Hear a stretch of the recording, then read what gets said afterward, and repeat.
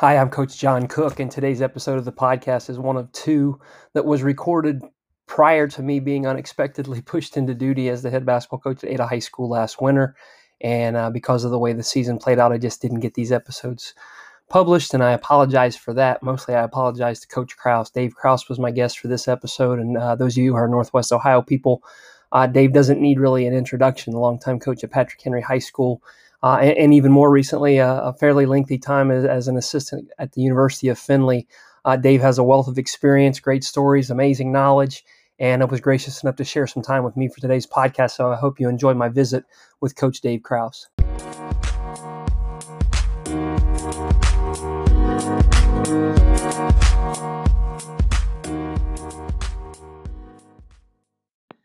Hi, I'm Coach John Cook, and welcome to this episode of the Talking Hoops podcast. Can't tell you how excited I am today.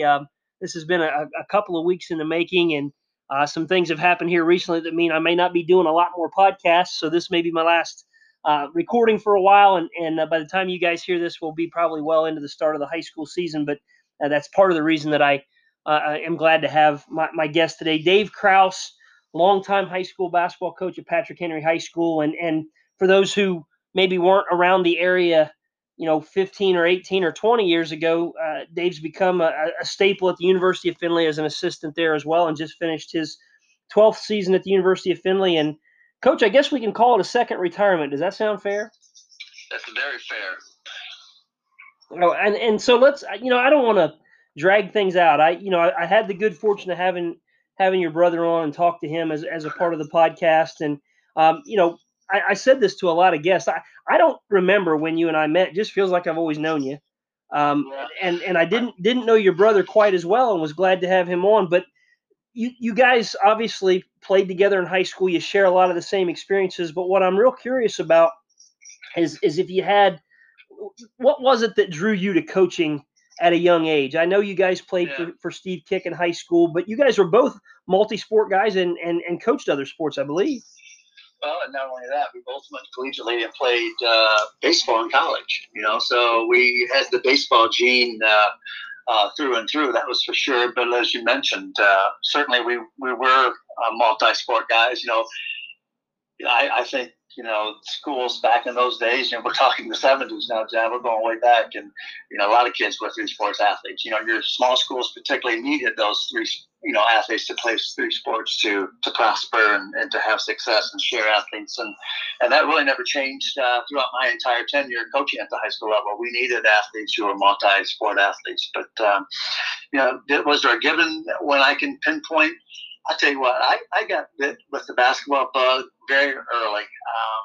Obviously, my dad was an educator, administrator, but he coached early on in his career. Had a successful run at Hogate in Henry County here.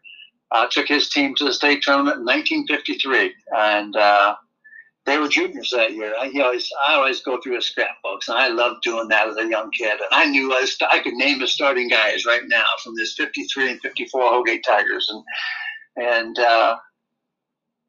in 54 they got beat in the districts, and they had their number one team in the state all year long. So I guess I for both of us, it was there for us to have and to learn from him, number one.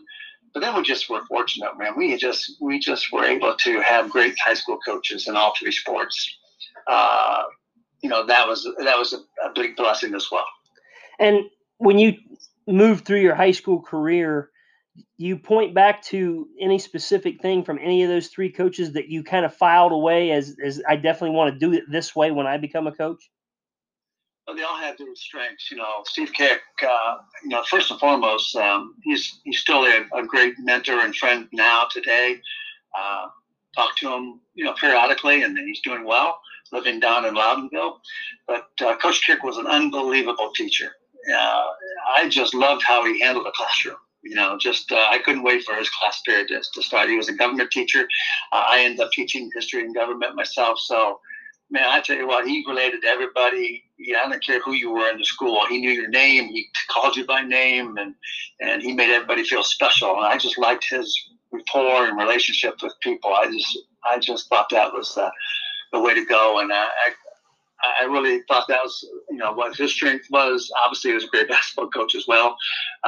Coach Bahali, we had in football, just unbelievable motivator. Coach Parrott, a long time staple in Northwest Ohio baseball circle. So, and then we had Lynn Martin. Lynn Martin becomes, he was our assistant coach. Lynn Martin becomes a established basketball coach on his own at Van Buren when he left Patrick Henry. And so we just really had a bevy of great coaches. Well, it certainly sounds like it. And I shared with Doug when we spoke that I grew up hearing about Steve Kick. My mom was a cheerleader when Steve Kick was the basketball coach at Upper Scioto Valley. And what I'm always struck by is, and it's not as common, I don't think, Dave, as it used to be, but the guys that played for Steve when they were at Upper Scioto Valley, I grew up with their sons. And so, my dad graduated right before Coach Kick arrived, but my mom was there, and all of my friends, fathers, the reverence with which they speak of Coach Kick and his willingness to come back. He came back and spoke at the banquet when Upper Scioto Valley won their 2 state titles in the same year in '94. He's come back to be recognized for, anniversaries of his good teams at Upper Scioto Valley. And 2 things stand out to me. One is he just seems to be a genuine person who's got a real connection to and a passion for the people that he's coached, whoever they are. And then, like I said, I'm struck by the reverence and the level of devotion that his former players and former students show for him. It's just not that way for everybody, Dave. Well, again, he ain't that way. It's Steve Kick would different things he did about it, but he had a red way about him too. We were on the bench, and if the game was in hand at the end of the game, he would reach into his coat pocket and pull out a toothpick, and that was his victory toothpick. We'd get off the school bus after a bus trip and coming home, and we won the game, and he pretend he's walking off the bus, and he just stop and he'd take that toothpick out of his mouth, and he goes, "Fellas, how sweet it is." Yep. Just kind of things like that. You remember that he just was a real important gentleman in my life. And like I said, we continue to have some relationships. I got involved through Coach Kick because he was involved in the State Coach Association. He kind of said, "Hey, you got to do this. You could get involved in this." And lo and behold, 1997.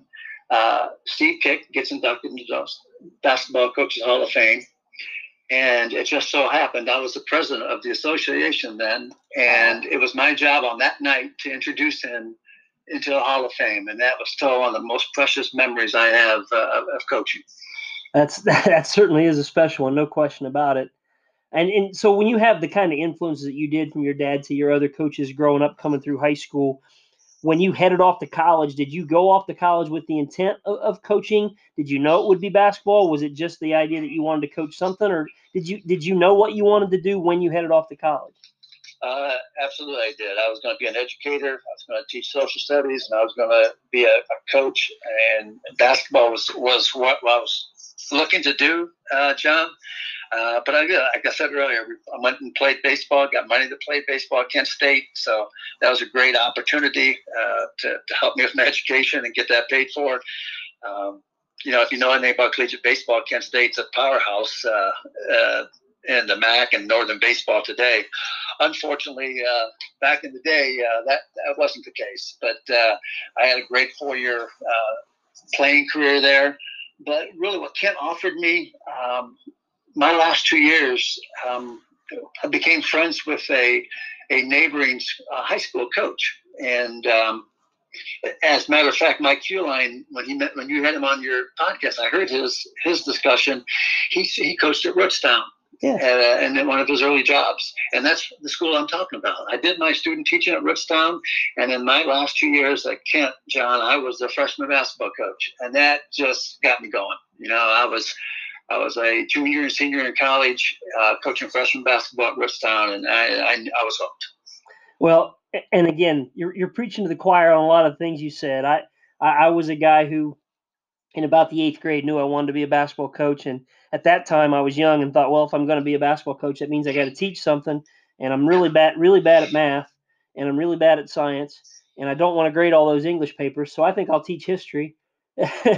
and that was the route that I chose to go as well. But when you get that experience in coaching, I mean, anybody that's listening to the podcast that does coach or has coached, there's just no denying that when the bug bites you, it bites you, and it's not something that you can rid yourself of very easily. Sometimes I think the guys that do rid themselves of it might be the lucky ones, but I'm not so sure all the time that that's the case. But so you spent those 2 years coaching, freshman basketball. What was graduation like for you in terms of the job hunt? Were you able to find work right away? Were you able to find work that connected to coaching basketball right away? How did all that play out when you got done with college? Well, the year I graduated from college, that following summer, we went ahead. My wife, we got married early August, and 3 weeks later, we moved to the Crawford County.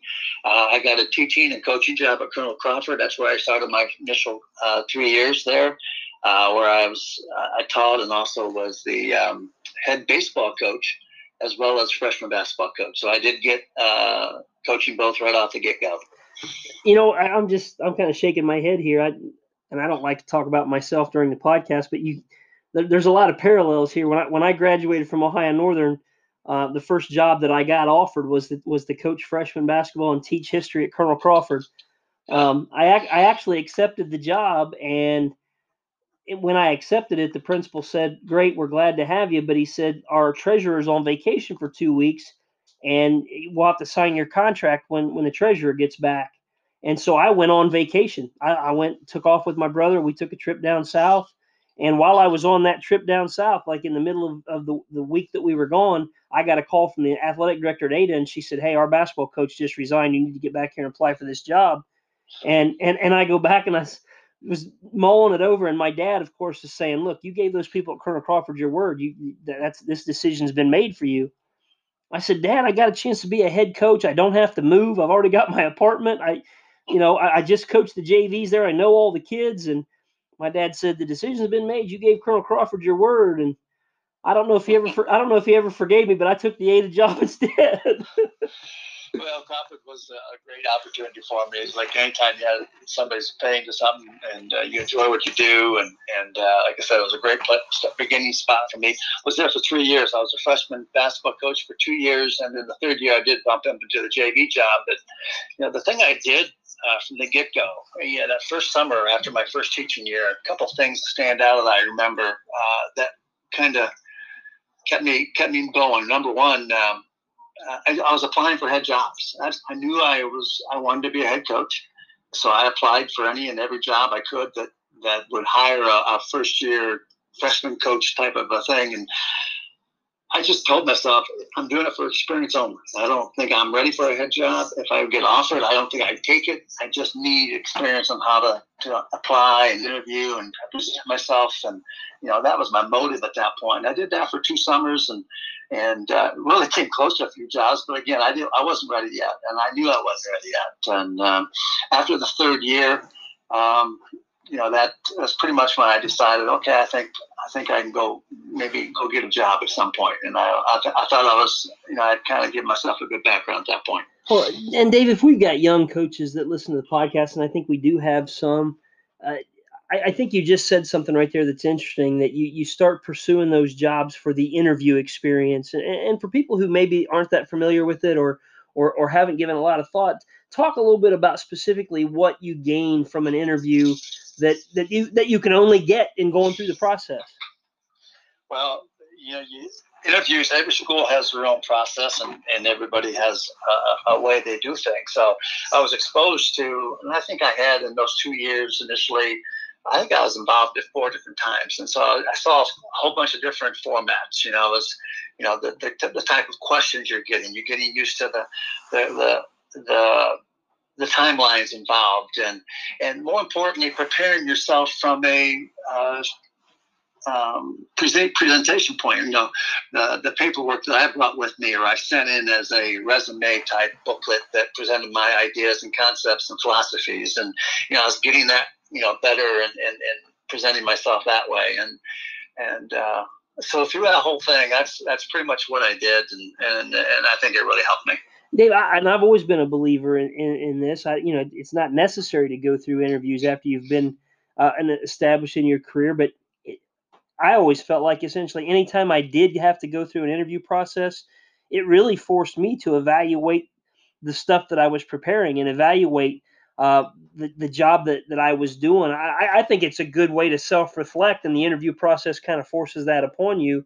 But when you talk about that preparing and getting your philosophies and things on paper to present at an interview, can you speak to the value when you're going into an interview as a guy who's never been a basketball head coach? Speak to the value of having been a head baseball coach and how that maybe made you a little bit more appealing for a guy that didn't have that basketball experience yet?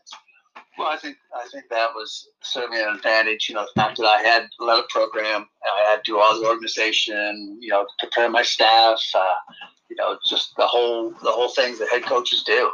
Dealing with parents and being responsible and doing the scheduling and working with your AD on budgeting and all those things were certainly. Even though it was a different sport, still they carry over. They're still athletic related, and it was very helpful in preparing me to do that.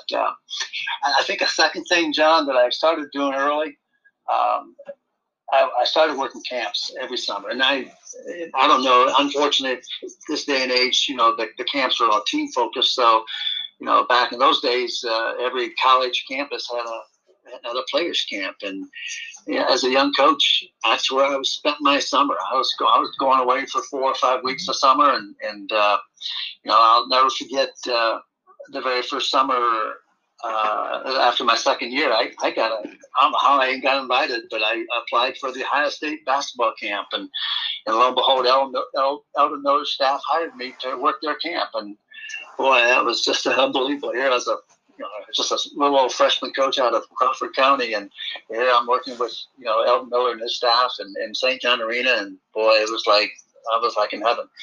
Well, and again, I think the whole camp scene, obviously, the networking piece is really important. But I've said this to a lot of younger coaches too: is networking is important, but if you're going to go to the trouble of going to a camp and network, you better make sure you show them how hard of a worker you are while you're there too.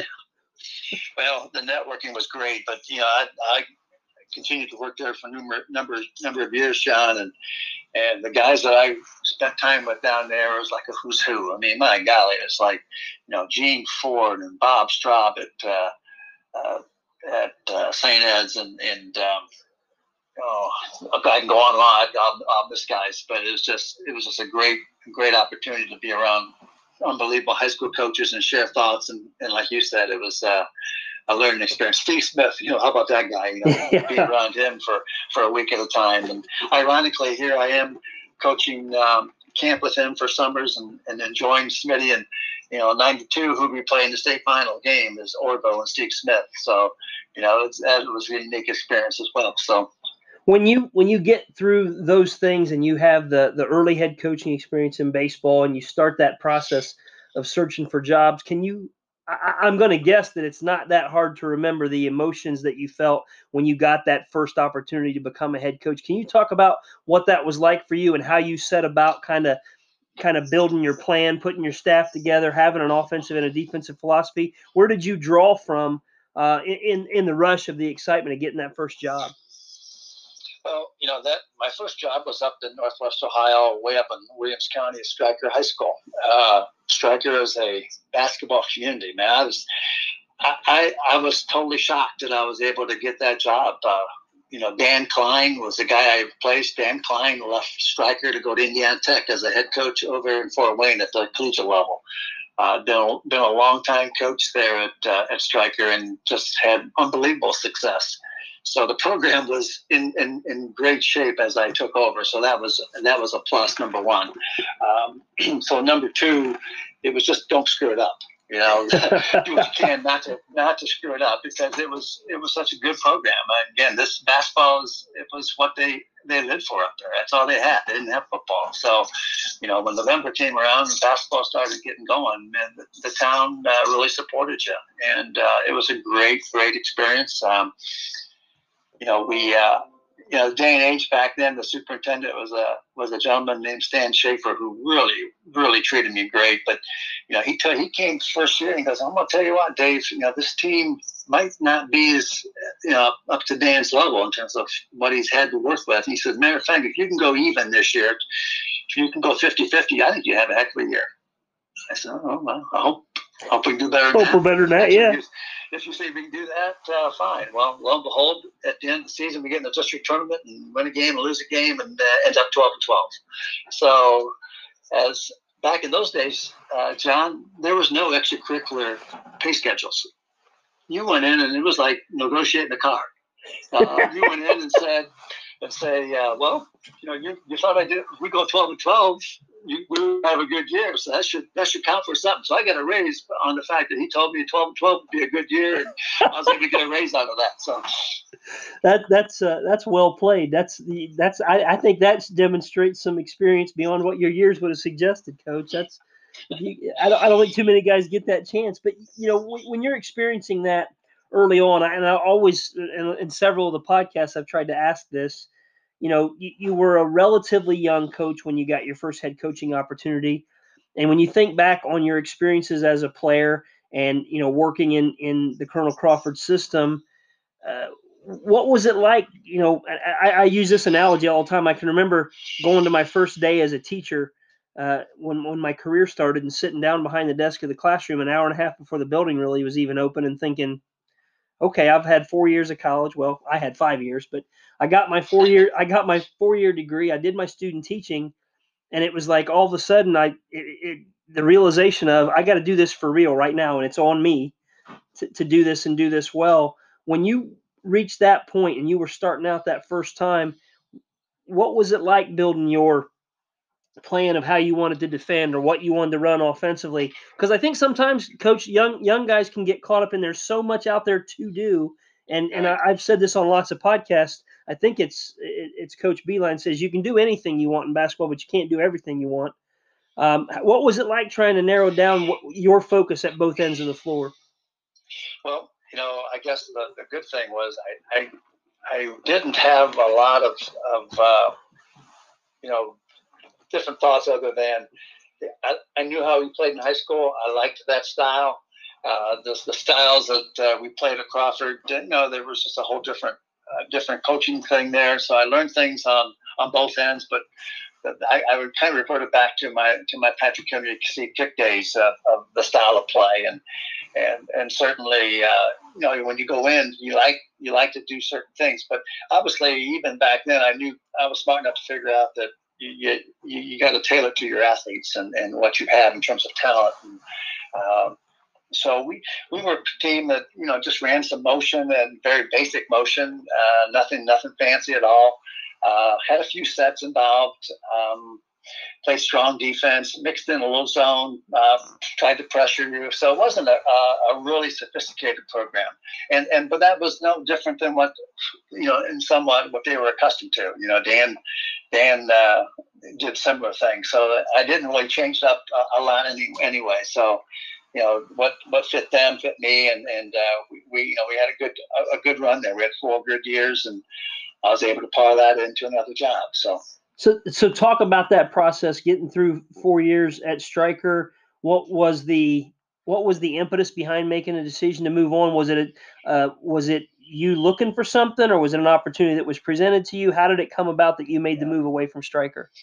The thing that I loved about Stryker is that it was a community, true single community that loved their school and their kids. I grew up in a consolidated school district, Patrick Henry.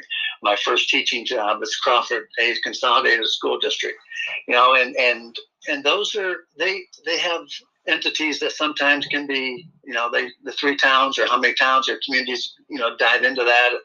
It can still have issues, and that wasn't the case with Stryker. You had one unified thing. And so my goal was, I'm looking for a job that had maybe a bigger community, not obviously Stryker was being a small community, but find a larger school that was a city, and that, not a consolidation. And lo and behold, I end up at a consolidation. So my thought process was good. It's just, okay, I got the job back at Patrick Henry, and I didn't know that, actually I remember when I was looking for jobs, I had 6 packets of information that I was sending out. There was 5 of them to 5 schools that were similar to what I just talked about. And then the 6th one was Patrick Henry. And I nailed the other 5, and I hold on to the 6th one, and I hold on to it for about a week, and I finally nailed it. And it turned out the other 5 got back to me. None of the 5, John, had a teaching opening that fit me. So, the Patrick Henry job was the opportunity, but they didn't have one either. I went down and had an interview with them for one reason and one reason only. Their superintendent was a man by the name of Dan Ross. Yep. Dan Ross became the OHSA, executive director, in a lot of years. But Dan was the superintendent of Patrick Henry, but he was also a well-known basketball official.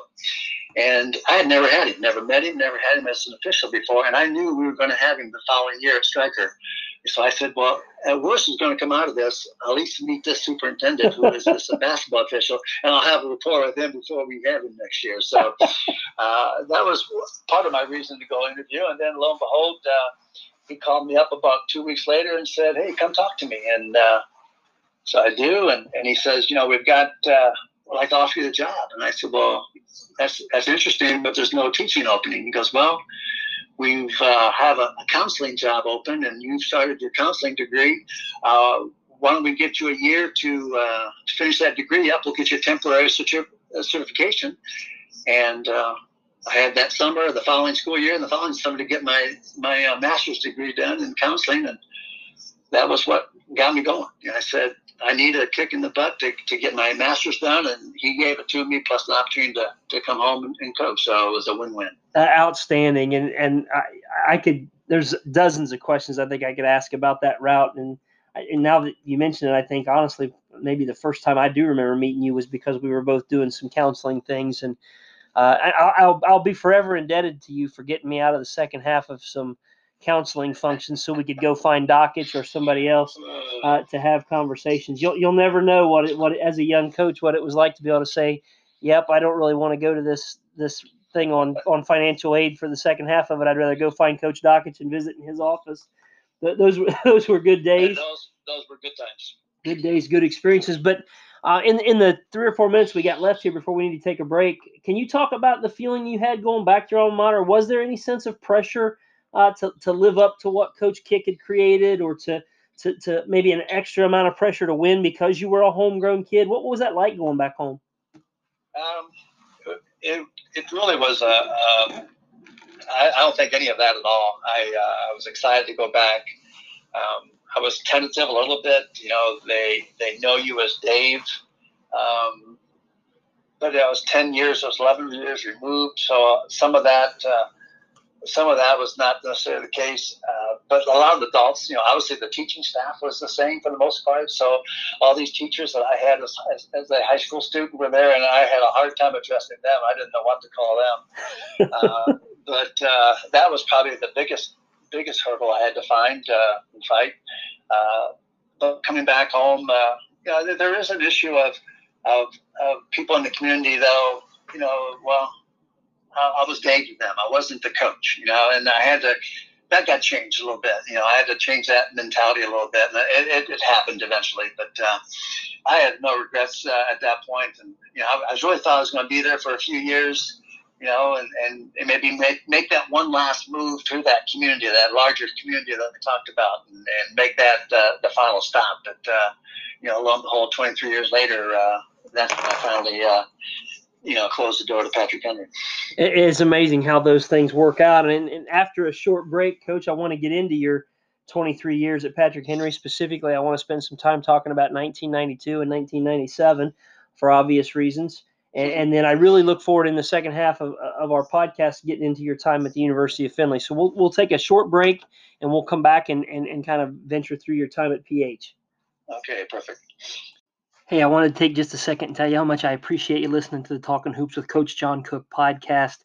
If you're a regular listener and you enjoy the podcast, I'd like you to consider being a partner to the show. We've lost our sponsorship with Anchor. They're still our platform, but the sponsorship agreement has ended after 4 months. And I would really like you to consider being a sponsor and a partner to the show. There's a place at Anchor.fm where you can donate to the podcast on a monthly basis, and it can be as small as a couple of dollars and as large as you would like it to be. And we would like to consider some title sponsorship if we get some donations that are larger in nature. But I really am just hopeful that a handful of listeners who enjoy what we do here would like to see this continue and allow us the opportunity to gain from it and pay off some things too on our end here at the podcast. So if you're a regular listener to the podcast and you enjoy what we do and you have any interest at all in being a sponsor and making a monthly donation to the podcast, please visit anchor.fm and check out the option of making a monthly donation to the podcast. Greatly appreciate your consideration. And as always, whether you're a donor or not, we hope you continue to listen and find enjoyment in Talking Hoops with Coach John Cook.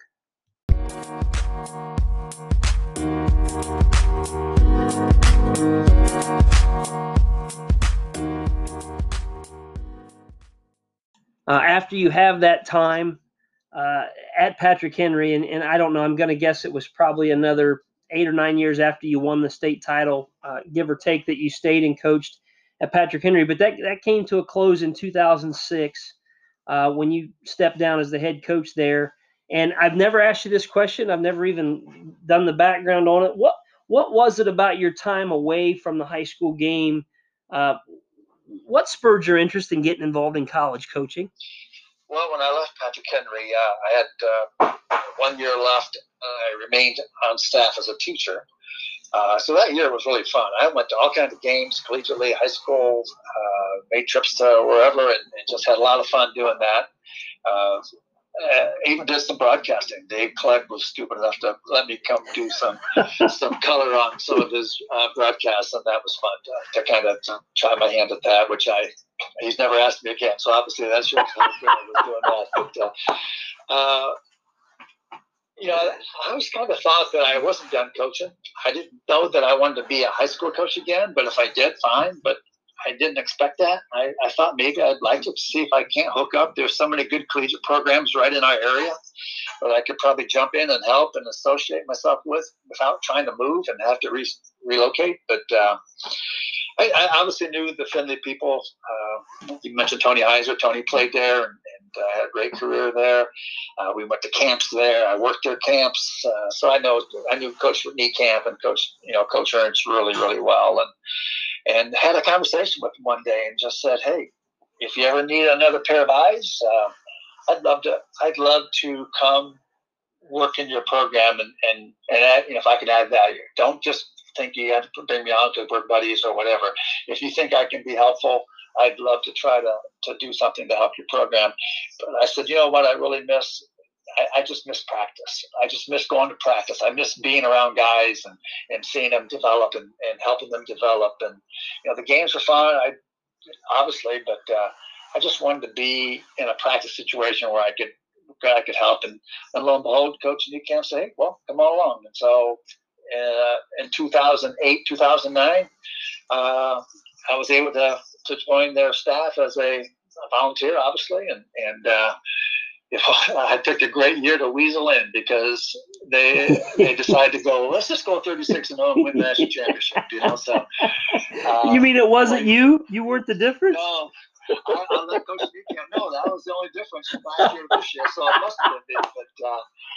But what an experience that was to work in. I tell the stories as honest to God's truth, John. Day one of practice, and I've been around for some workouts and different things, but truly day one of practice, a 2-hour practice. Again, this team, is geared to do high things. And I sat in the coach's office afterwards, and we're sitting around dissecting things, and I just flippantly said, "Hey guys, I'm gonna just tell you right now, I saw more dunks in a 2-hour practice than I saw in 30 years of coaching where I coached at." So we had some great athletes and some great players, and boy, that was a fun year. I don't know what else you could say about it. I mean, how about you can't get any better than 36-0 and winning a national title is legitimately, for most people, it's a dream, and if you're lucky, it's a once in a lifetime opportunity. Certainly, I would like to dig into a little bit about what, especially in those first few years at Findlay, if anything stands out to you that you would feel like was a learning experience as a coach. Well, certainly the way I did things was totally backwards. Usually guys coach at a higher level possibly and then go get your own programs. I do my own thing and then I jump in as assistant coach and I don't regret it a bit. I thought it was a great thing to do and it was truly a learning experience. I learned tons at Findlay. Coach Ron Niekamp is phenomenal, a great communicator, simplistic in a lot of things he does, but boy, would guys just run through the wall for him. He let kids play and have freedom, and they respected the heck out of him. That was unbelievable. And the thing that team in 09 did, they trusted and loved the process of practice and took that so seriously that there wasn't an accident of what they achieved. They understood the value of being in the gym and getting things done and competing every day in practice and how that was going to pay off, and it sure did. Yeah, they were the epitome of that, and I've never been around another team prior and or since, unfortunately, that met that level. And I'm loving hearing you say that because, well, two things. Number one, you mentioned how much you missed practice, and anytime I've ever been away from coaching for a season, any kind of coaching, whether I'm an assistant or a head coach, college, high school, whatever, anytime I've ever been away for a year, in one case away for 2 years, I miss practice and I miss the other coaches more than anything else. And I also can recall in '93 when Ohio Northern won their Division III national championship, what you just said about the players loving practice, that was really true about that team in '93 also. And it's interesting because I think, you get to high levels of basketball, whether it's Division III college, Division II, Division I, you assume everybody loves the game, and they do, but it is fairly rare to get a collection of young men or young women that love the process of practice, because it is a grind over the course of 4 or 5 months during the course of a season. But it's those groups, Dave, I think, that the ones that love practice and embrace that and attack that every day, that have a chance to be really special. I think that is very true. And then on top of that, this team had a leader that was phenomenal. I mean, this Josh Bostic was a senior. He was the preseason player of the year in Division II and the postseason player of Division II. But I'll tell you what, between the beginning of the season and the end of the season, there's one thing that he did that I've never seen anybody do, begin prior or since. Fairly early into the season, we're talking now the actual playing season, he came up to me one day. He says, "Coach, what are you doing tomorrow at 2:30?" And I said, "Well, I'll be up here and we'll do whatever, And he goes, "Well, I need your help. Meet me on the floor at 2:30." So lo and behold, I come down at 2:30 and he walks out of the locker room and he's got a weighted vest on. And he tells me what to do for him. I was just his guinea pig, and I just led him through some drills. And he worked for about a 40-minute period, just sweat dripping off, and he's going full speed, gain speed, etc. And he goes in after that. He goes in and changes showers and comes back for practice at 3:30. Wow. Now, he didn't just do that one time. He did it weekly. He did it through the season. And it was amazing. And I tell players all the time, you want to know why this kid's player of the year and still playing professionally and making money today? Well, there's a work ethic there that was pretty hard to match. And if you can match that, that's big science.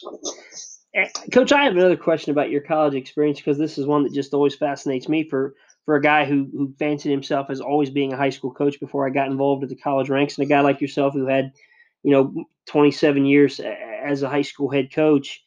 What was it like learning the recruiting ropes? I was terrible. Luckily, that wasn't a main piece of my job. Luckily for Findlay, that wasn't the main piece of my job. Dan Charlo, who once Charlie took the head job and he asked me to move into a next role, I did. Dan moved into Charlie's role. Dan was the head recruiter. Certainly I did. I went out and watched games. I was involved in evaluation of players, but truly, I didn't do any of the hands-on, calling kids or that type of thing. That was, it was truly Dan and Charlie. They wanted to be the two main voices to head that. going out in the summers, going to the various shootouts or, the AAU events. And I'd come back and I'd have a handful of kids that I just fell in love with. And Dan look at my list and say, well, that kid's got 4 D1 offers. This kid's got 6 D1 offers. This kid's, and he says, Kraus, you're pretty good at picking out talent. I'm like, oh, yeah, I got good eye for talent. So surely you had to find, obviously, the niches. And then Findlay is a good example, is finding kids who have D1 talent, but for whatever reason will go D2. Maybe they're okay with that level. Maybe they're a step slow. Maybe a step small. Don't have the height or whatever the case may be. But there's reasons why kids drop and D1s miss on them, and it was our job to find that caliber. So that took me a few years to kind of really get a feel for the caliber of kid that we needed to focus on, rather than find the kids that all the D1 guys are recruiting. I'd go to these AAU events and I'd sit around and I'd say, okay, who's here? Who's watching this team play? And if I didn't see any D1 players, I'm thinking, okay, I probably got a chance at this guy. We got a chance. And then if more D1 coaches showed up, I said, well, I'm at the wrong court. So you just learned, and it became better as the years went by. But again, thankfully for Findlay's sake, Dan and Charlie are experts at that. So, well, I'm glad you shared that, because I can remember those experiences. That even though it was a Division III level, first time I went out in the summer or the spring to watch kids and not knowing who they were. And again, same thing. I'd always kind of check kids and mark them and think, maybe I'm finding a guy we can get in on, and then find out he's going to go D2, or find out he's got some lower level D1 interest. And I'm thinking, well, I guess he's probably not coming to Bluffton then. Or Ohio Northern. That was it's a process too. Now, Coach, I believe this, and I say this about most of the coaches that coached in your era. I think what you experienced going from high school for the length of time that you did it to college had to be a fascinating part of your journey. But even more so than that, I think what you experienced from the time you became a high school head coach in the late 70s or early 80s until you stepped away from the game at the University of Findlay after this past season, I'm not sure the game of basketball ever changed as much in the history of the game as it changed in this last 15 to 20 years. Can you talk a little bit about the X's and O's and style of play differences that you see now, and what are some things that you really like about it versus maybe what are some things that you're not as fond of? Well, first and foremost, I'm a big proponent of the shot clock. I would love to see that in high school basketball. And I have friends who coach at the high school level, and they think it'd be the death of the game. And I would just totally be contrary to that. I think it would be awesome for the game. I just think the play would be better, and I think the kids would enjoy it. I think the fans would enjoy it. There's a lot of pluses to me to the 30-second clock, and or not be 30 seconds. Some shot clock of some sort. I hear the disadvantages. It's going to cost too much, or we don't have the personnel to run it. And I said, the cost too much. I've been on every football field in Ohio, and it's not even a rule to have a 25-second clock, and they all have them. Right. So don't tell me there's a financial crunch. If they can have them for football, when they don't have a rule for it, we can surely have a rule. If it's a rule, we can have it. But I really think that'd be a plus. The second thing I like is the circle in the lane. The straining line, for the charges and blocks. I think that is a plus. I think that's needed at the high school level. I think that's a great addition to the game, and it helps officials out, and it helps defenders out. It helps everybody out. So I think that's a plus. I'd love to see that. Beyond that, I don't know. I don't see a lot of changes. The 3-point shots moving back has moved back now to the FIBA rule. There's talk more about at the collegiate level going, to potentially going to quarters. Like FIBA does. Men's college basketball is the only level of play that we still have in the world, for that matter. But that's a collegiate issue. From a high school standpoint, I think the game's fine. I wouldn't mind being a proponent for the shot clock and the arc in the lane. Do you feel like there's a certain benefit to, or do you have any concern about it? Just coach, it feels like everybody's kind of playing the same way now. It feels like not with no exceptions, but with few exceptions, it feels like at almost every level of the game now, people are going to race it up, have the court space, usually 5 out, certainly 4 out at a minimum. And the analytics are what they are. They're not going anywhere. So the 3-point shot is not only a part of the game. It is like it's a centerpiece of the game today, and everything kind of plays off of that. If you went back to restart your coaching career in the era that we're in right now, do you feel like you would coach teams differently or drastically differently than you did, maybe even in the mid to late 90s? That's a good question. I think the evolution of the game, John, as you're referring to, the 3-point shot has certainly played a huge role in it, and getting those looks on the perimeter. Teams are spreading you out, trying to break you down, get into the lane, kick outs. All those things are so big. In the game today, and it starts with the pro game, but and trickles down, and possibly, if somebody was going to be anti-shot clock, that might be a reason why they would not want the shot clock. And I see it and I understand what they're coming from. I just think the game, while evolving, basketball's a game of trends. What's trendy now? Well, we all will try this and we'll all try that. And it's just a matter of coach, gaining his own philosophy, his or her philosophy. I like this style for whatever reason. This fits me. I can coach it. I know it. I think that's as big as anything. Being coaches that, being able to know what you teach, and believe in it. And you can sell it to anybody. As long as you believe it, you can sell it, and your team will buy into it. And, however style of play that is. You want to play fast, play fast. You want to play slow. But again, be a believer in it and sell it. And I think that would be a key to anybody's success.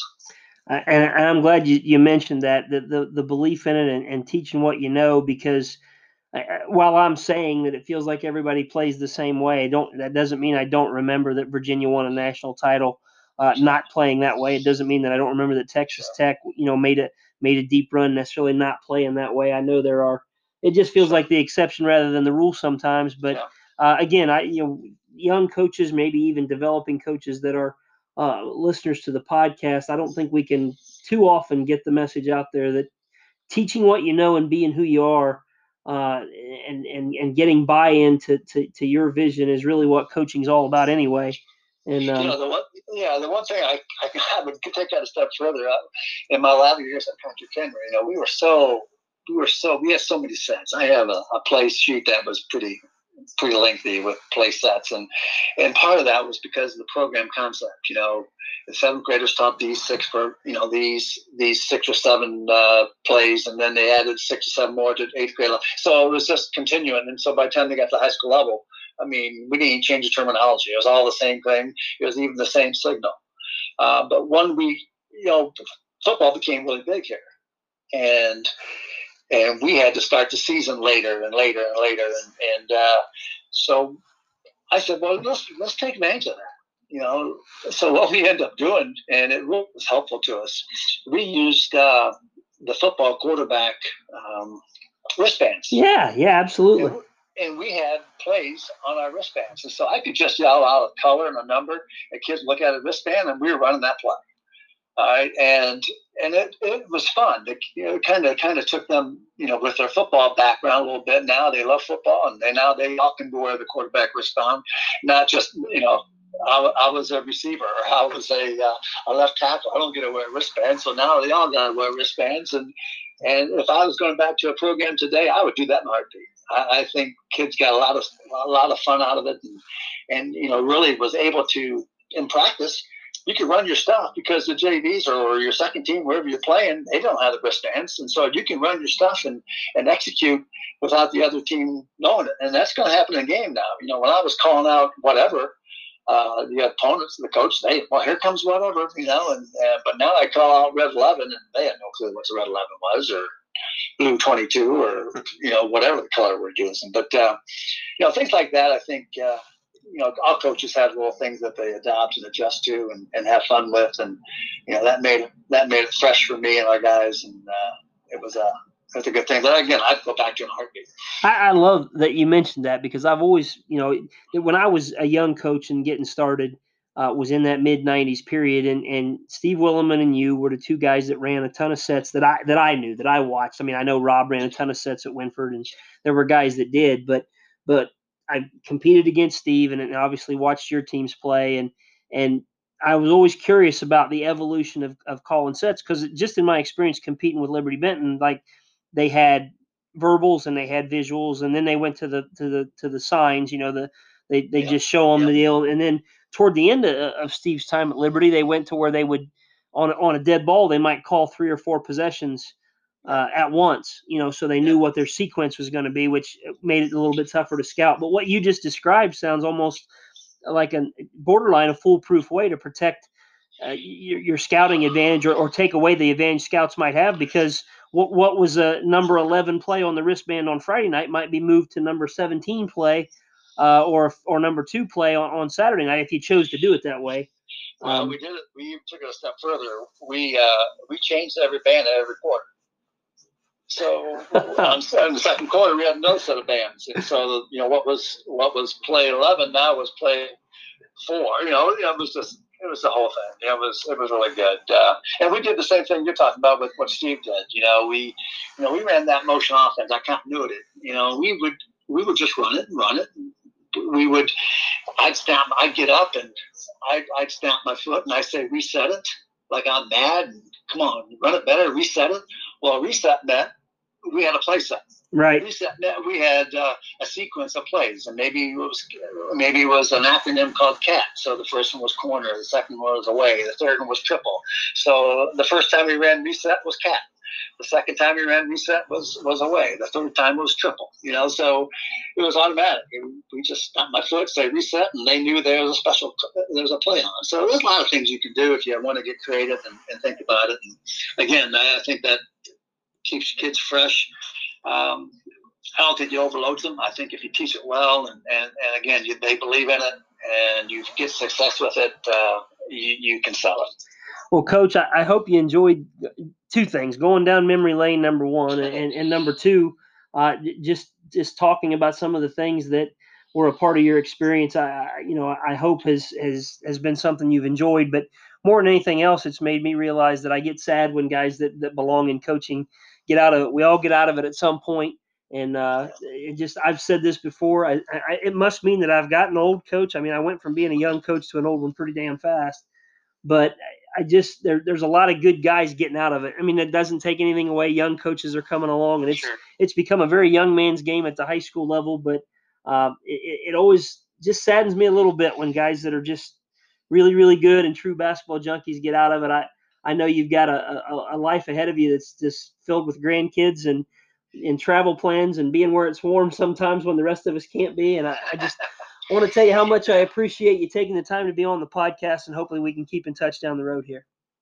Well, John, I've enjoyed it. I've enjoyed listening to your prior discussions with various guys, and I think you're doing a fantastic job. And with your new announcement of becoming the coach at Ada, I think, like I alluded to earlier, I think it's great for those kids. They're going to be influenced by a guy who has a great passion for the game, and I wish you the best. Means more to me than you'll ever know, Coach. I can promise you that. Thank you again, and again, just best to you and your family, and we'll talk soon. All right, John. Take care. So, Coach Kraus, we had just talked a little bit about your coming into Patrick Henry and kind of how you viewed the job and how fortunate you were to be there, particularly in the non-coaching portion of your contract. What I want to touch on a little bit, because I mean, those of us who watched your teams play know what your style of play was fairly consistent over your time at Patrick Henry. Obviously, you made some changes to fit your personnel over time from year to year, but by and large, you had a style of play. Can you think of anything about your time, especially in your early years at Patrick Henry, where you did change as a coach if you compared it to your first 4 years at Stryker, let's say? Well, the thing that, as we started, I don't know that we changed a lot, but we did make a huge change, probably late 80s, after 3 or 4 years there. Back what was Vove then, a lot of motion, a lot of flex, a lot of things of that nature was what everybody was doing. I went, I know you've talked with other people on here about the Van Wert offense, Keith Noss, and what they ran in their continuity. And, we ran that to death. I saw him play it. I went down and met with Keith. We spent a lot of time together. He shared the ins and outs of the whole thing with me. And I said, you know what?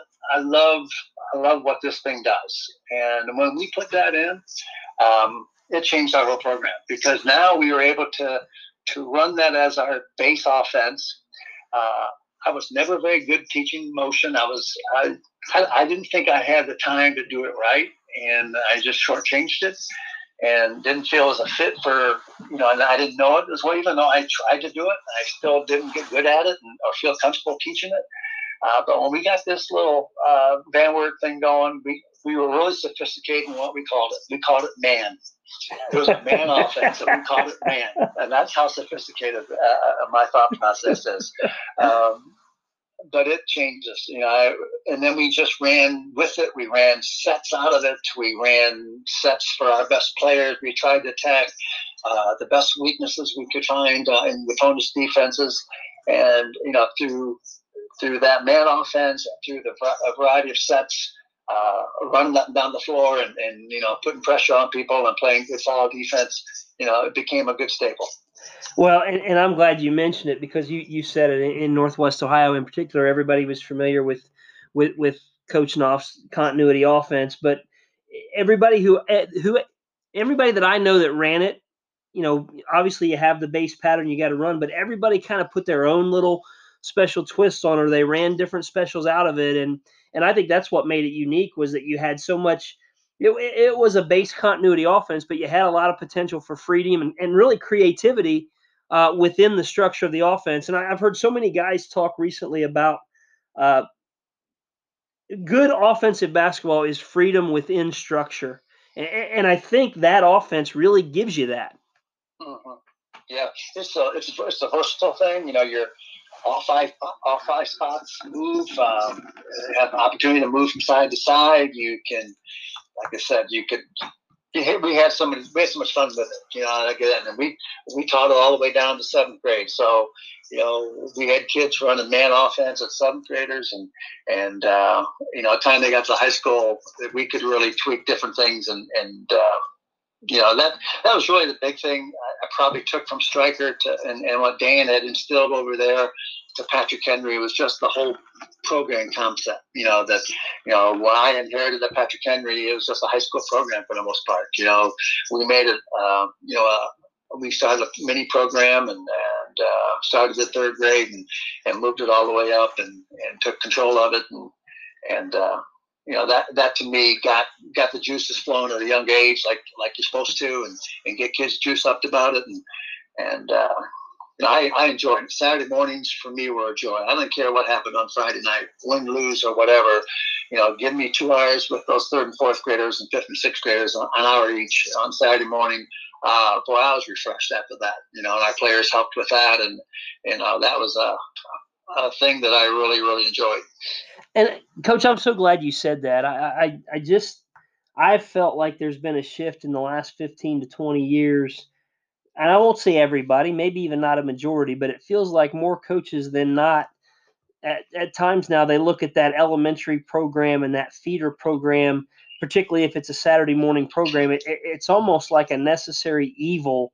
And guys, almost it's become drudgery to some guys. And that's too bad, because really that's the lifeblood of your program. And I've said this for a long time. If 3rd and 4th grade kids being excited about basketball can't lift you up after a loss, you might be doing the wrong thing. Yeah, no, it was something I enjoyed immensely. It's funny, our players got into it a lot too. You know, if you, I'll get with our players now, and obviously they're adults and have their own families, but we'll get talking stories, and somebody will bring up mini Patriots, and somebody will remember their. Invariably they'll say, "Well, I was in fifth grade, or I was in sixth grade. So and so was my coach." They remember the players who coached them in mini Patriots. Yeah, That's how much of impact it made. And that's a fun thing when I hear those guys talk about that. no question whatsoever. So you're there, for I don't know what it was, 5, 6, 7 years ish. And you had two teams make it down to Columbus in your time at Patrick Henry. The first year was 1992, and we'll get into to both years a little bit, but I don't remember it well enough. I was in college at the time and kind of wrapped up in the program at Northern, and I remember seeing your team play. Let's replay a little bit of that if you don't mind, kind of going down memory lane. When you entered that season, 91, 92, were there that kind of expectations for you entering that year? No. Matter of fact, Patrick Henry, as much success as that program has had through beginning of the program from 1970 on, tournament success was not anything that they had experienced. And I'm talking about very few chances of even winning sectional titles.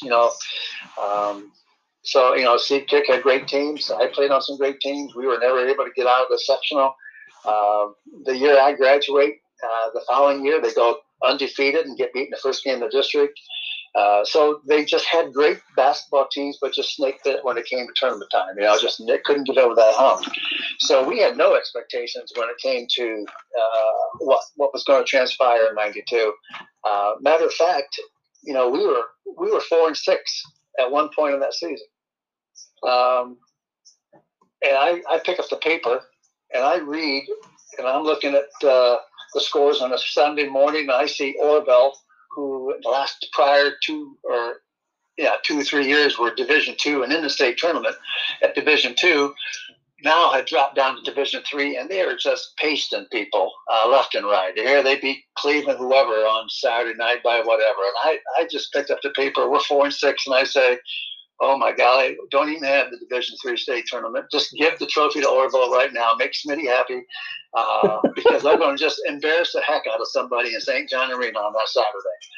And lo and behold, we go 16 straight more games, and we're playing them in the state final. So it's just crazy how that all transpired. So we won our first district tournament.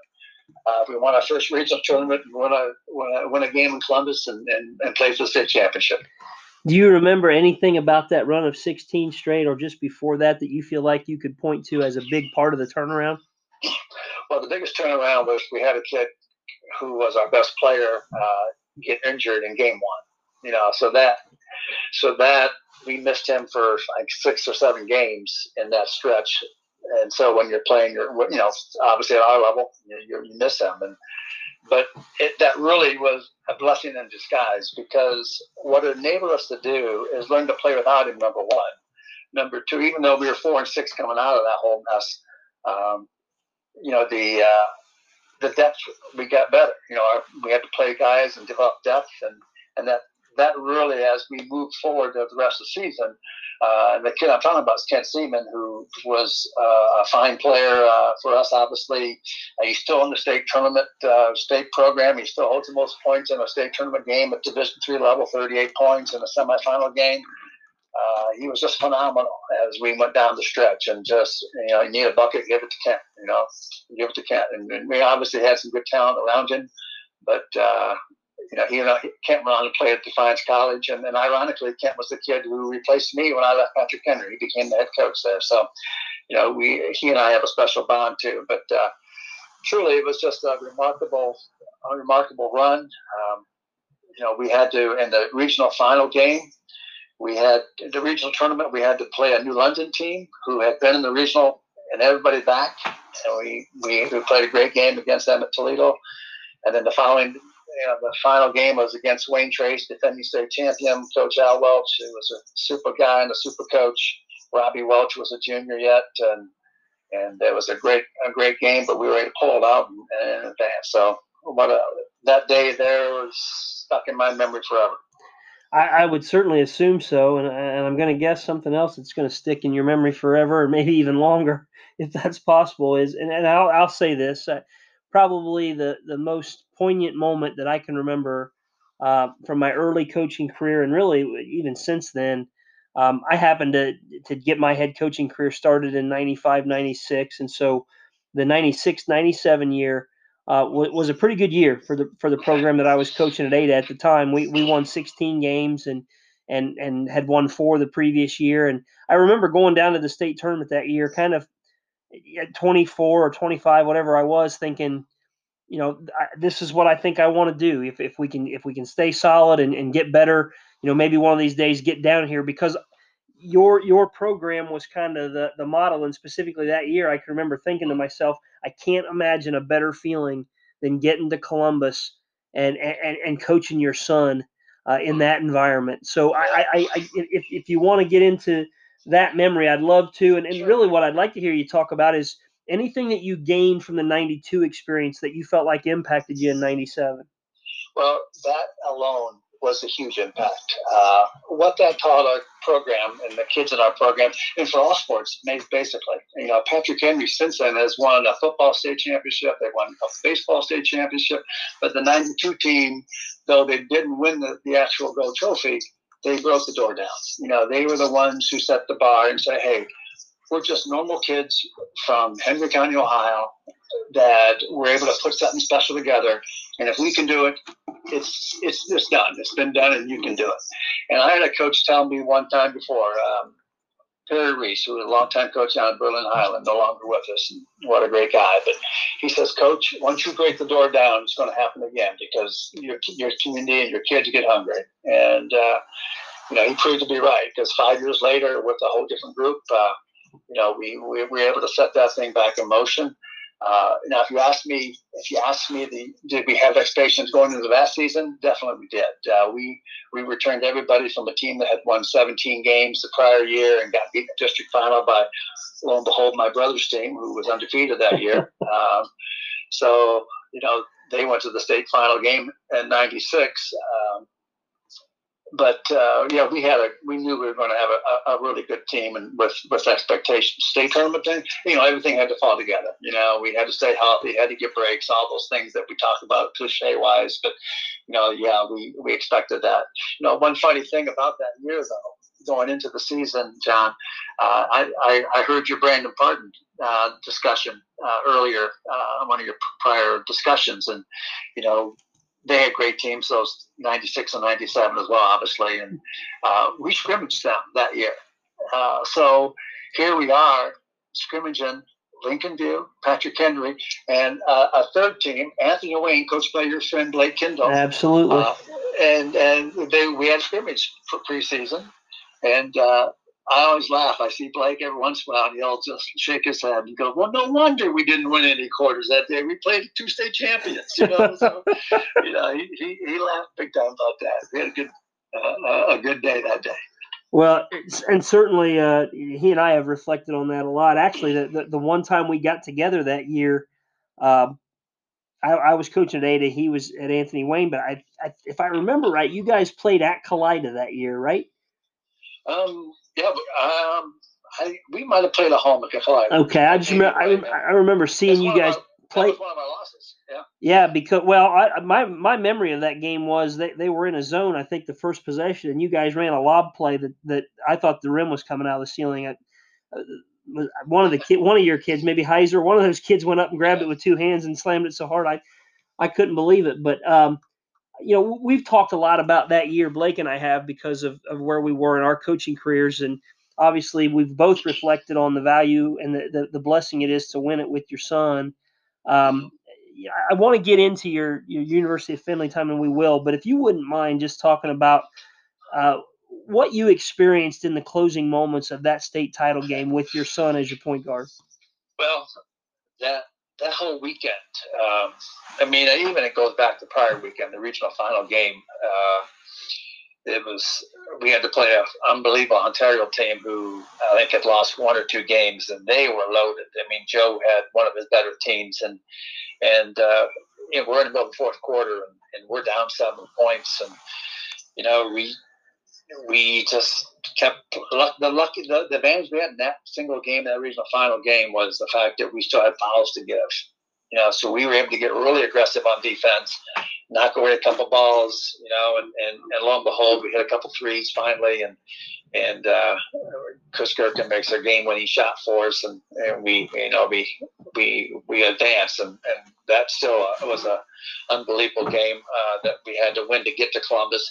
Our first game in Columbus, we play a big Christian team, really, really up-tempo team. I mean, this team ran, pressed, and boy, they were just fun to watch, but not necessarily fun to prepare for. They were led by like a 6'8" kid, Yante Holland, that played at Dayton, and a very good talent.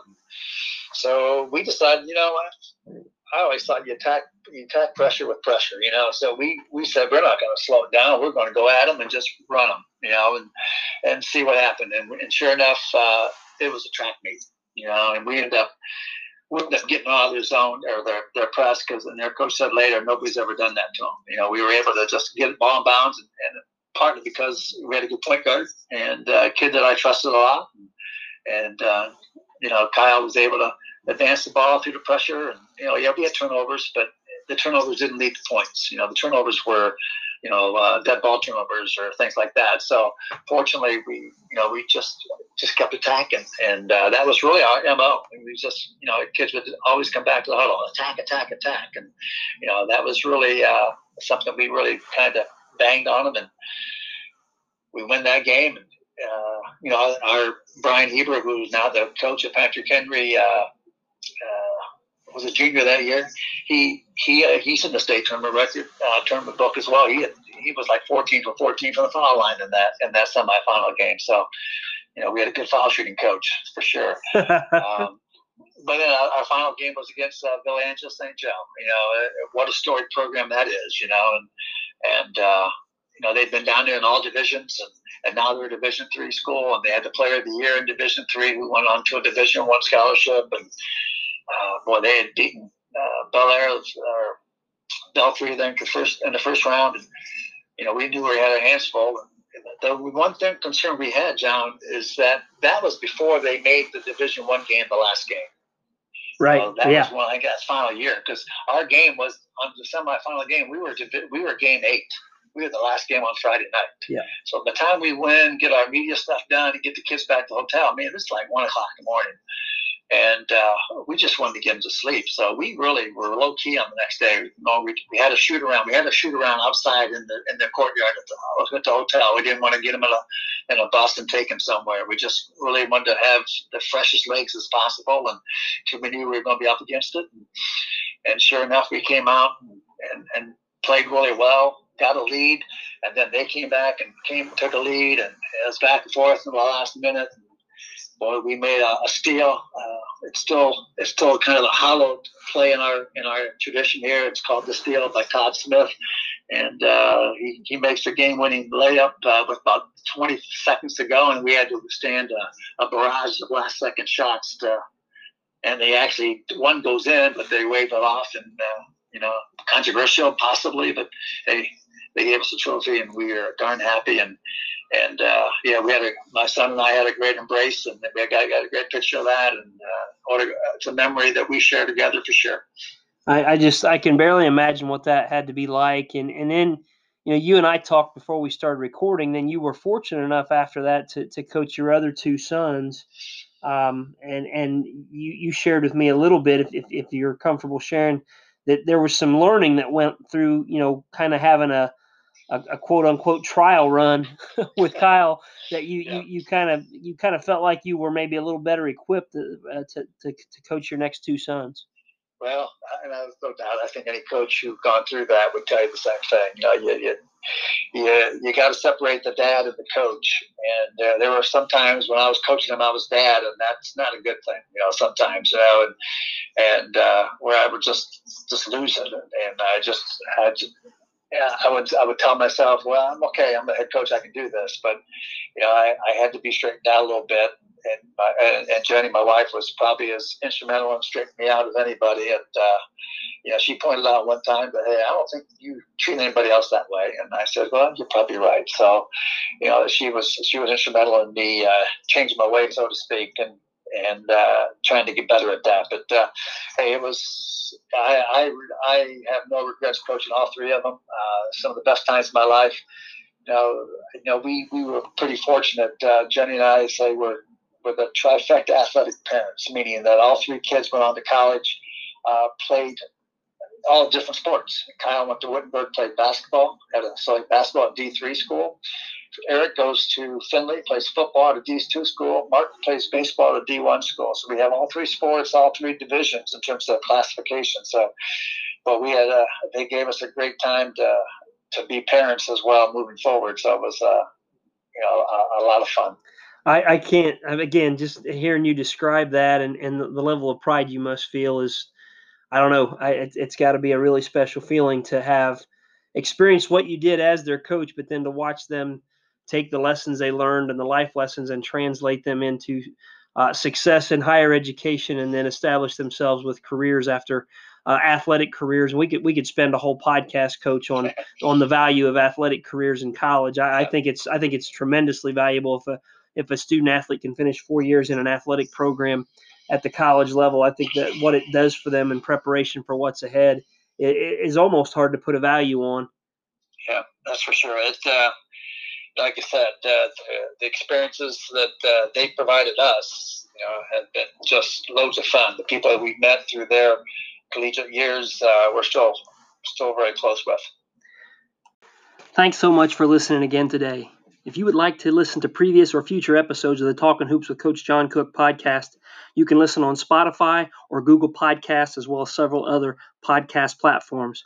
Please review, rate, and subscribe. And if you would like to support the podcast financially, you can do so at anchor.fm/John-Cook. That's JON-COOK0. Anchor.fm/John-Cook0. Thanks again. Hope to talk hoops with you again real soon.